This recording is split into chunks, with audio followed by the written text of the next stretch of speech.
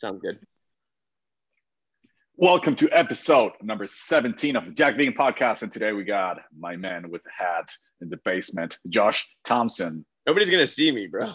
But I got to tell them. You can describe the recipe. I have glasses on. I'm wearing a black shirt. I got pictures behind me. Let's get the illustration going. Now describe me. Really good most looking, handsome awesome vegan in the world. What?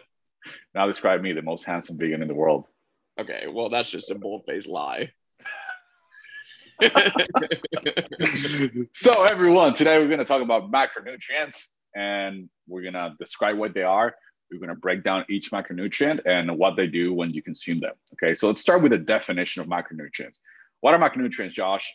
Yeah, and this is really kind of one of those basic things, but it's always important to cover your bases and make sure that we're on the same page as to what we're discussing with macronutrients. A lot of people are like, macros? What do you mean by macros?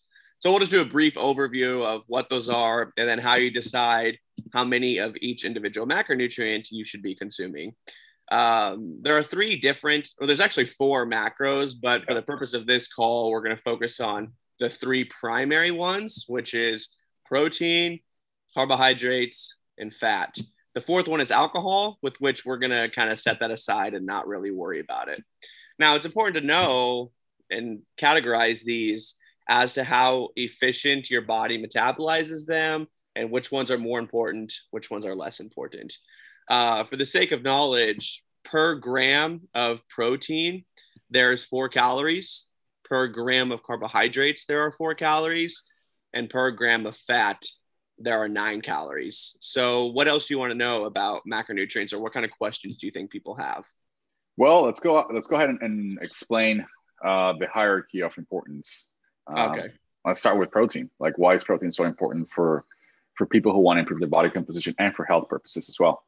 Yeah, the protein, dude, gets a really negative connotation in the vegan community because most people associate the main form of consumption of protein with meat products. And so, there's a big misconception that most of your protein has to come from meat and therefore protein's bad. And there's just this stigma to avoid protein for some reason in the vegan community. And that, that's one of our missions, is to kind of debunk that myth and let people know that they can consume as many amino acids and as much protein as they want, and they're just going to do a great job.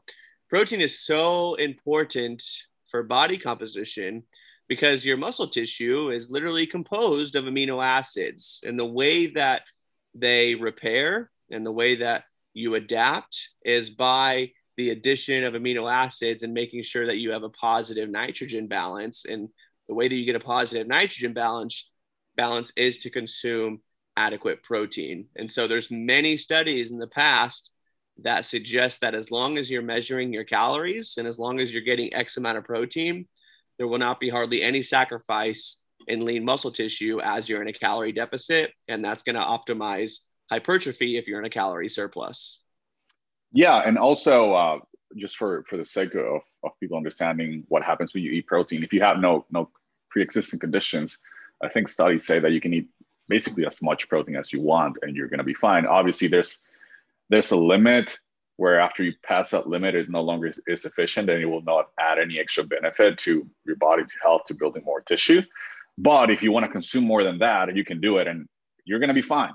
Right. You're just not going to be as efficient in the gym, where you can substitute those calories for maybe carbohydrates or fats and have a better result. But you can basically consume as much protein as you want and you'll be fine. Nothing's going to happen to you if you have no pre-existing conditions. Yeah. Now, that being said, there's obviously an optimal way of ingestion. There isn't any really negative connotation to consuming 200 or 300 grams of protein. Obviously, that's exceedingly difficult to achieve because you're going to be super full, but there's a better way to do it, right? So how do you decide how much protein you should be doing? If it's not going to impact you to consume a bunch, and it could impact you to not consume enough, how do you decide how much you need? Much of this depends on how much lean body mass you have on your body. So a lot of people are flawed in their ideology and they think that protein should make up a certain percentage of your total daily calories.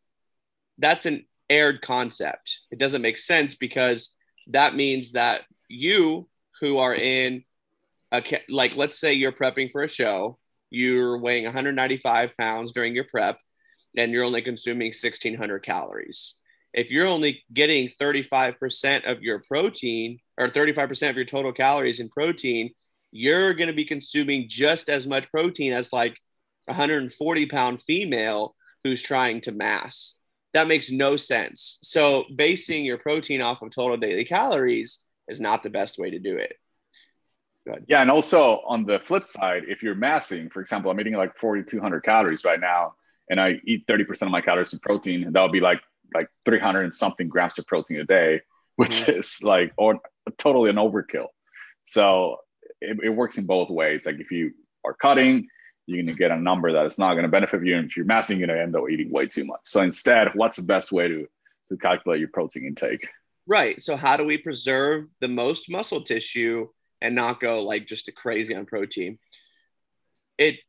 Because it depends on lean body mass, it means the best proxy is to use how much body fat percent you have. So if you have less than 10% body fat, you should be consuming between 1 to 1.1 grams of protein per pound of body weight as a male. Whatever I say, whatever percentages I indicate right now, if you're a female, just add 10% to that.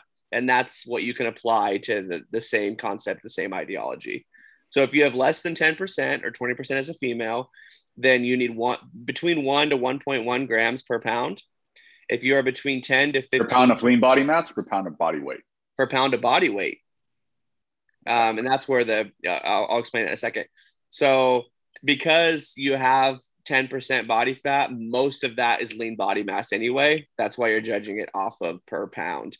Now, if you have between 10 to 15% body fat, then you should be about 0.9 grams per pound, which that means that you're going to have some excess fat on you. And so that's going to be significantly less percentage of your total daily weight. Does that make sense? Because like, let's say you weigh 170 pounds or something.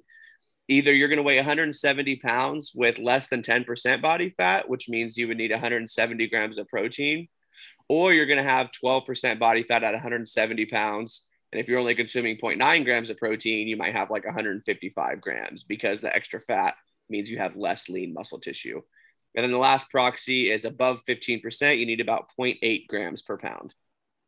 I think to make it very simple, if you're someone who's not an outlier, meaning someone that's not like overly obese, who has a lot of weight to lose, you can just consume somewhere between 0.8 to 1.2 grams per pound, and you're going to be fine. So just pick a number. You can pick 0.8, you can pick 1.2, you can pick something in the middle. Stick to that number, and you're going to do fine. However, if you're someone who has a lot of body fat to lose, then you will have to be a little more nuanced with picking your protein intake, because you can end up eating just a ton of protein that's just unnecessary. But for most people, somewhere between 0.8 to 1.2 is going to be just fine. Yep, I agree. All right, so that's the importance of protein. Now let's talk about carbohydrates. Why are the second most important macronutrient in the hierarchy? Carbohydrates are the second most important, but when establishing macronutrients, I think we address fat first, because there's a minimum level of fat every client should be consuming, and then the rest of the calories are just made up from carbohydrates. So fats play an integral role, especially for females, in hormone production, lactate production, stress management, things like that. And so about 0.3 grams per pound of body weight is going to be where you want to be for fat. Now, that's like the lowest limit. Let's give people a range. So I think somewhere between 0.3 to 0.5, 0.6 per pound is going to be fine. If you're someone who enjoys eating fat in your diet, then you can up that 0.3 to 0.5, and it's going to be fine as well. Just don't go below 0.3, because then it's just not going to be healthy. What's that? Exactly what you said. This is what I tell all my clients. People get really caught up in the details behind measuring fat and carbohydrate intake, even though those can be pretty interchangeable, pretty malleable. Really, what anybody that's focusing on this podcast, this is what I tell all my clients, what you really need to focus on is hitting your calories, which we've addressed calories in the past, and we can address it again in the future, hitting your calories and hitting your protein. If you're doing those two things, you are going to have a really successful body composition phase, and your fats and your carbohydrates can be pretty malleable. You don't have to hit those exact numbers because that's going to stress you out if you don't know how to do that. So while we're going to give certain recommendations for fat and carbohydrates, it's important not to just over stress about those, or else your diet is going to be really meticulous. Yeah, at the end of the day, the diet that works the best is the one that you can stick to. You can have the perfect diet designed for body composition that tells you exactly how many carbohydrates and fats you need to eat to improve performance. But if you hate it and it makes you stress out, it's probably not going to work, because stress is not great for body composition. So at the end of the day, as long as you're hitting your protein, you're hitting your calories, and you're happy with that and you're enjoying it, then that's a diet that you need to stick to. That is why it's very important to try certain things. As long as you're sticking to your calories and your protein, you can try eating a little higher in fats. You can try a little higher in carbs and lower in fats, and see which option you enjoy the best. And the one you enjoy the best, you stick with that one. You're going to get results either way. Exactly. All right. So we address fat is very important for health purposes, for hormones, for women. Now, what's the importance of carbohydrates? Yep. So 0.8 to 1.2 grams of protein, around 0.3 grams per pound for fat. And then the rest of your calories are just going to come from carbohydrates. So however many calories you have left programmed, and you could check out our Jack Vegans calculator, however many calories you have left programmed, you will divide that number by 4, and that's how many grams of carbs you want. Ideally, you want as many carbohydrates in your diet as you can handle without going over your calories, because that's how your central nervous system interacts. That's how it is. That's how it functions. Sorry, I was looking for the right word there. Everything you do requires glucose, whether you're talking or moving your hand or bouncing your feet or blinking or whatever. Those reactions, those chemical reactions, require glucose to function. And so we want as much glucose in our bloodstream as we can handle in a calorie deficit, for a lot of reasons, but that's the main one.